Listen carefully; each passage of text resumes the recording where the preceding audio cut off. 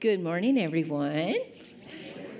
Thanksgiving is T-minus 3 days away, right? Is everybody ready? Everybody's ready? Yeah. All right. This past week, some of you might have noted this day, but this past week we remembered 3 years without our friend, Pastor Wayne. He passed away from cancer 3 years ago this past week. And so with Thanksgiving being so close and us wanting to remember and honor our friend, there's only one way to do that, right? Like, we have to have some Thanksgiving jokes today. So for those of you who didn't know Pastor Wayne, he was a treasure trove of jokes. We're not going to call them good jokes, but a treasure trove of jokes. And he would tell them at the beginning of every one of his sermons, whether it had anything to do with the sermon at all, but that wasn't the point, right? So I've got a few for us here. And of course, the measure of a Wayne-worthy joke is not by the laughter, but by the groans in the room, okay? So we'll be measuring it in that way today. Why did the farmer separate the chicken and the turkey? Because he suspected foul play. Yeah, it was bad. It's bad, y'all. These are bad. What do you call a running turkey? Fast food. Although turkeys, I don't feel like they run that fast. But what is a turkey's favorite Thanksgiving food? What was that? Chicken. Yeah, they want us to eat the chicken, right? But in actuality, it's nothing because the turkey is already stuffed. Yeah. All right, this might be the worst one of all. But what kind of music did the Pilgrims listen to? Plymouth Rock. Jeremy liked that one.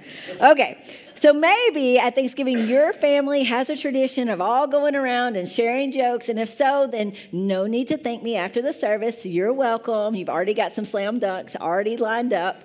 But I am curious, what is one of your family traditions? So I'm going to give you just a second to turn and talk to your neighbor and share what is one family tradition that you have on Thanksgiving Day. Go.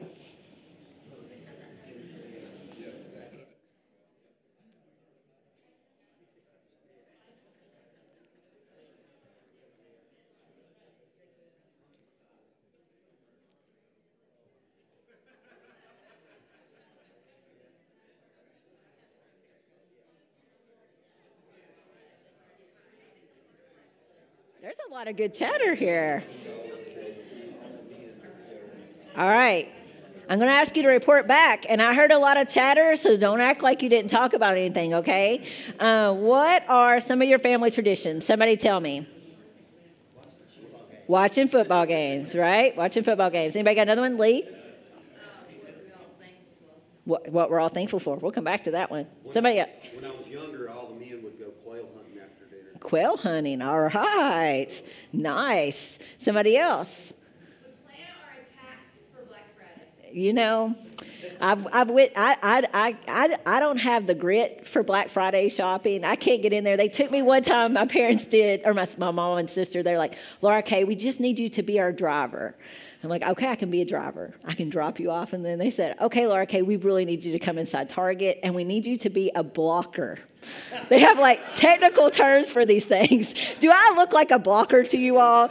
No, but there was some TV they were trying to get to. Anyway, they fired me, and I don't get invited to go back. But some people are really good at these things. All right, somebody else, a tradition. No other traditions? You don't watch the parade? Nobody watches the parade, right? You sing? What do you sing? That's a good one. I like that. Well, Lee mentioned this, but sometimes families take this time together to kind of count their blessings, right? To go around to say all the things they're thankful for. And sometimes I think we think, that's kind of cute. It's kind of quaint. It's something that children do. But here's the reality. The truth is, gratitude is a profound spiritual practice. A profound spiritual practice that has the power and the potential to transform our lives like few things can. it plays this vital part in us enjoying the fullness of life with God, not just one day when we get in heaven, but here and now in the present. And so the past few weeks, we've been exploring all these different prayers, right? Prayers like help when we call out to God. Prayers like show me your glory. Prayers like Father, forgive them that we talked about last week. But today we turn our attention to a very small but mighty prayer that helps us live into this spiritual practice of gratitude. It's only 2 words long. Thank you. The scriptures, they're filled with all kinds of different examples of people praying this simple prayer to God. However, today we're going to focus in on someone who God's people would have looked at and said, this is a scandalous role model for us. If you have your Bible, we're going to Luke chapter 17. And there, in verse 11, it tells us this. It says, now, on his way to Jerusalem, Jesus traveled along the border between Samaria and Galilee. Okay, so Jesus is taking this journey, and to help us visualize this, I actually have us a map. And whenever you look at it, one of the first things you're probably going to notice is that it seems like Jesus is taking the long way around, right? The shortest distance between 2 places is a straight line. But Jesus is hanging this big right to go around something. Can you tell what that something is? Samaria, right? As a good Jewish person, Jesus would not go through Samaria because the Jewish people and the Samaritans, they were at odds. They did not mix and mingle at all, primarily because they disagreed about just one thing that had come between them and that had festered and grown over the years. And that one thing was that they couldn't agree on where to worship God. The Jewish people said, we need to worship God at the temple in Jerusalem. While the Samaritans said, no, we're supposed to worship him at Mount Gerizim, which some of the ruins still remain of today. But this one thing had come between them. And so because they couldn't agree on where they should worship God, at some point in time, they had parted ways. They let this bitterness fester between them. And the result was that when you were in Galilee and you wanted to go to Jerusalem, you would take this long way around. You would go through this area that was kind of like no man's land, this space that was created so that these 2 groups of people who didn't like one another wouldn't have to meet. Verse 12, it continues on. As he was going into a village, 10 men who had leprosy met him. They stood at a distance. Luke doesn't tell us the name of this village that Jesus was going through, but really it was beside the point. What's important here for us to notice is that this group of men, they are outside of the village, and not because they wanted to be there. They're outside the village because they had to be there. They had leprosy, which when you read through the Bible, it's something that comes up pretty frequently, but it's this very loose term for any kind of skin condition that someone would have experienced. In most cases, these skin diseases, they weren't that serious, and they weren't even contagious. But the important thing was, in the Jewish people's mind, these outward sores were evidence of inward sinfulness. And so they were considered unclean. They're not allowed to go into the worship temple, and they furthermore weren't allowed to come into contact with anyone else who might be going into the temple to worship as well, because their uncleanliness was considered contagious. And so they had to live outside of the city or the village that they had been a part of.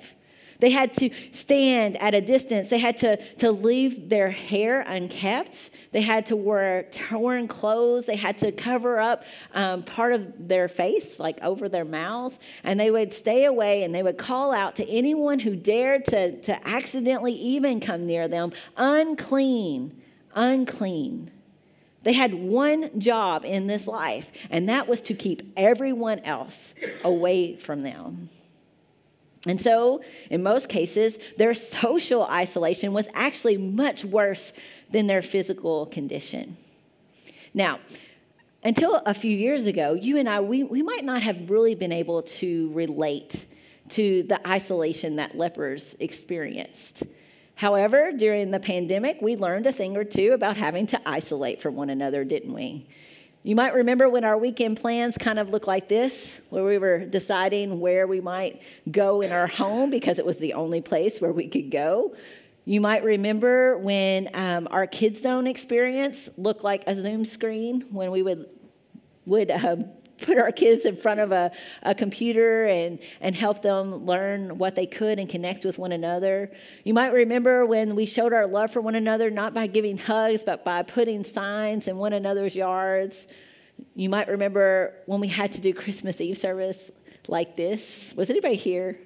It was hard to know who was here because it was so cold, you guys. Everyone was covered. They had their mask, and then they had their hats and their scarves. But if you're looking, you can see these beautiful lights, right? And you might think that they were candles because we always do Christmas Eve candlelight service. But these are actually cell phones because it was so cold and it was so windy that every time that we would go to light our candles, it would be taken out. In fact, at one point I was lighting the Christ candle and I said, and the darkness has not, and it cannot, and it will not overcome the light. And it went out. Luckily, everybody giggled, right? But I don't know about you all. I don't ever want to go back there. It was hard, wasn't it? But for these lepers, there was no waiting for the numbers to come down. For these lepers, there was no waiting until you had a negative test. For these lepers, this was something that they had to endure from the moment they were diagnosed until they died. There were no workarounds except to team up with other lepers and to live your life with them. And that's what these men had done. They're outside of this village. These 10 lepers are standing there together. They're with the only people that they can be with. And as they see Jesus coming, in verse 13, they called out, it says, in a loud voice, Jesus, Master, have pity on us. Somehow, these 10 men who've been quarantined in no man's land have heard about Jesus. Perhaps they've even heard about how he had healed a leper back in Galilee. And so instead of shamefully calling out their usual message, unclean, unclean, they instead call out Master. Instead of diverting attention away from themselves, they're actually trying to draw Jesus' attention to them. Rather than cowering in humiliation, they find the courage to cry out in expectation, have pity on us. And Jesus, he did not disappoint. Luke says that when he saw them, he said this. He said, go show yourselves to the priest. And whenever we read that, we might kind of look at that and say, that's kind of weird from Jesus, right? Why would Jesus, have them call out to him as master and then he send them to someone else? Is he passing the buck here? Kind of like when Lincoln comes to me and he says, hey, Mom, do you want to play Minecraft with me? Do y'all know this game? And it's so far over my head and I have no idea how to do it. And so what do I say? Go ask your dad if he wants to play. Or my younger son, he loves Blippi. Do y'all know Blippi? Yes. If you know, right? If he says, Mommy, watch Blippi with me, go see what your dad's doing right now. Is that what Jesus is doing here? Is he passing the buck? But when we remember that these men were considered unclean, these words of Jesus, they take on new meaning. Jesus is not passing the buck. Rather, he is telling them that their healing has already begun. Remember, they can't go to the temple. They can't go to the priest unless they want to be severely punished, right? Unless their condition was gone. Only then could a priest examine them. Only then could a priest declare them clean. Only then could the priest perform all the ritual sacrifices and initiate them back into the community. The lepers, they knew this. They knew that them being healed was the only way that they could go and see the priest. And so all of them, all 10 of them, they take off in that direction. All of them show great faith because in that instant when Jesus says this, their sores still remain. But it is as they are going that every last one of them are healed. Wow. right? If we stop the story right here, we'd have this really amazing story about the power of Jesus and what is possible when you and I obey him in faith. But just when you think this story is over, Luke, he throws us for this big loop. He introduces to us not just one, but two surprises. Here's surprise number one. Surprise number one is that as the men were going, there is one man who looks down and he sees that his sores are gone. And instead of doing what Jesus has clearly asked of him, he rebels a little bit. He goes rogue and he turns around. He comes back to Jesus and he does three things when he gets to him. He praises God. He throws himself at the feet of Jesus and he thanks him. And that's when surprise number two is revealed. Luke finally reveals, and he was a Samaritan. This is like a record scratch moment, okay? Like all the Jewish people listening to this story being told, they would have gasped. Like, no way, this is happening here. This Samaritan, a foreigner, an outsider, an enemy is being held up as the example for us? Surely not. However, this outcast times two, a leper and a Samaritan, this person who is the most left out of this entire bunch of misfits, he has been able to somehow see what everyone else has missed. He has realized that he does not have to go to the temple of God to praise him. He has realized that he doesn't need to go back to Mount Gerizim. He has realized that God himself is already right there in front of him in the person of Jesus. He has realized that he could show his deep faith and respect and appreciation right then and right there by falling on his face before God come in the flesh. And so Luke continues on. Jesus asked, were not all 10 cleansed? Where are the other 9? Has no one returned to give praise to God except this foreigner? Rise and go. Your faith has made you well. This phrase, rise and go, it's the same word that early Christians would have used to describe resurrection. It is an expression that makes it clear that this one man, he's not only been physically healed from his skin condition, but rather he has now been given full and abundant life. He has been made whole and well in every way possible. In this story, 10 people are healed by Jesus. All of them get this same gift, but only one of them receives the fuller blessing. And that man's gratitude, recognizing that it's Jesus who is doing this, is what made the difference. What about us? Will we receive the fuller blessing?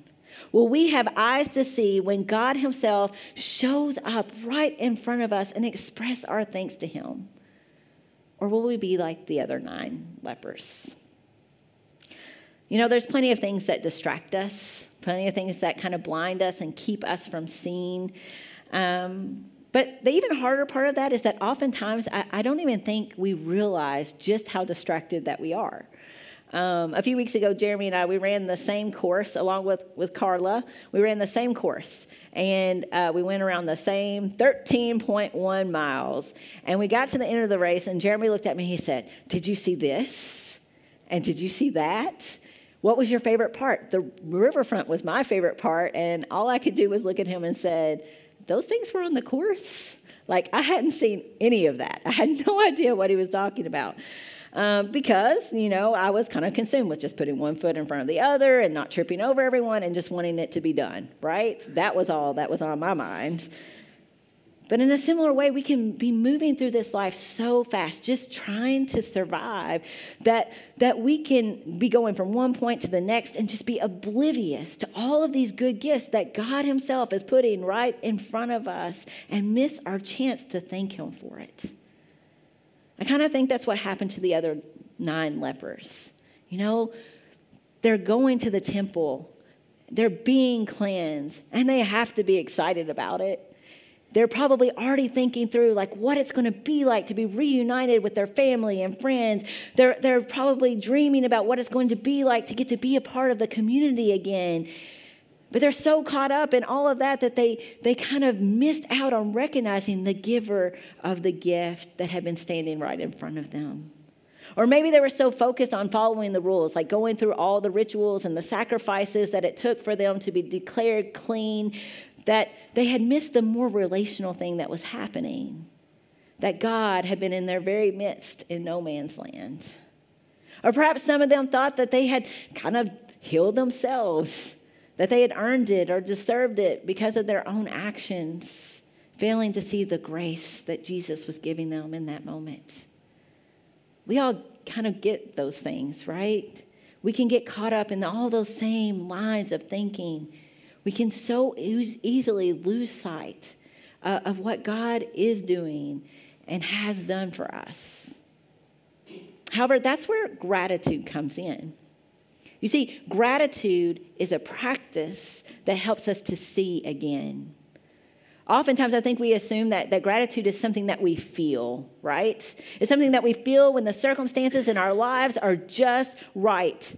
But the truth of the matter is, gratitude is not so much a feeling as it is an action. It is something we deliberately do that then causes the result of us experiencing that fuller and more abundant life with God.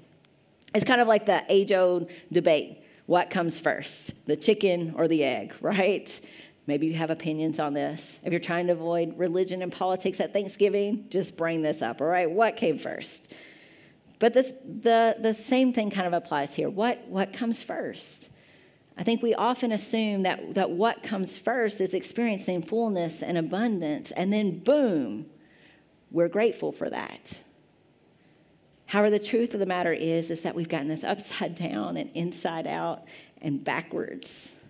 Gratitude is a practice. It's a practice that unlocks so much goodness in our life. It opens up the floodgates to abundance. Listen again to all the actions that one leper took. He comes back to Jesus and he praises God, an action that recognizes that every good gift is from him.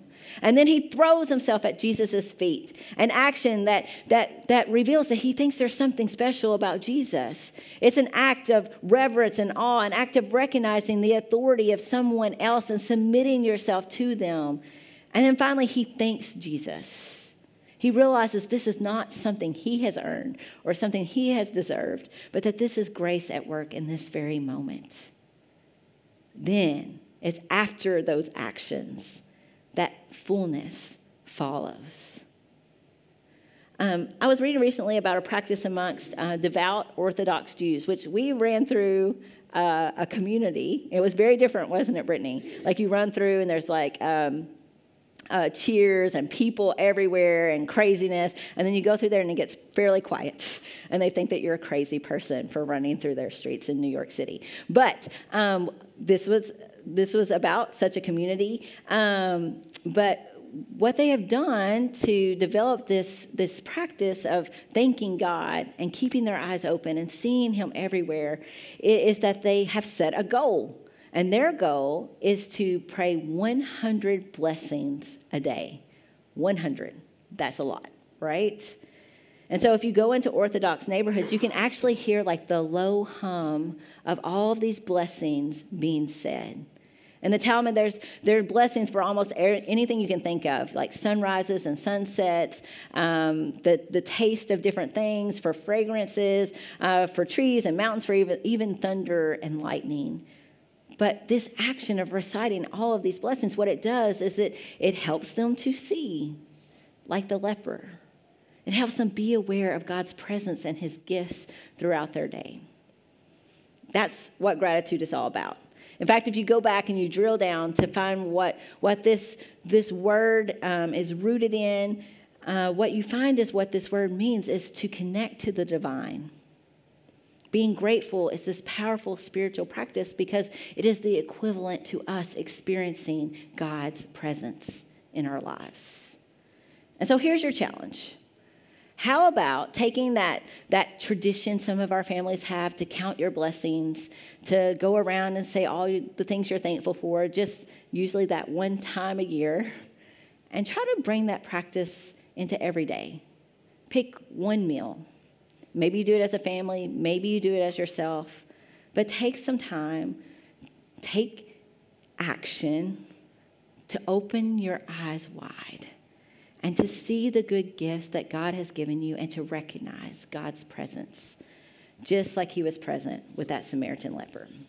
And so let's practice this together now. How about that? Don't leave me hanging, guys. We're going to try something different. I'm going to open us up in prayer, and then I'm going to leave space. And I'm going to invite you to call out just one thing that you are grateful for today. Let's practice this together and experience God's presence and fullness. Lord God, we come before you today praising you like that leper, praising you, noticing that you are here, noticing that you are pouring out your goodness into our lives.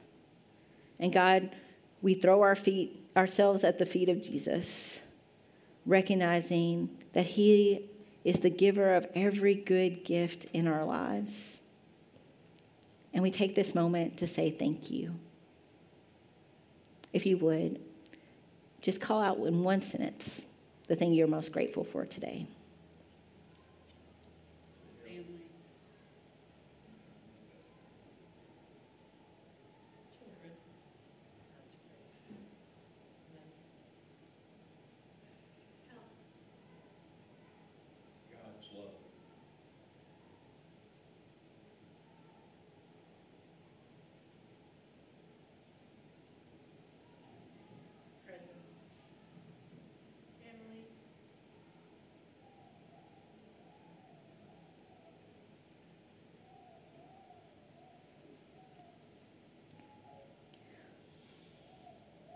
Lord God, for all these gifts and so many more, we give you thanks today.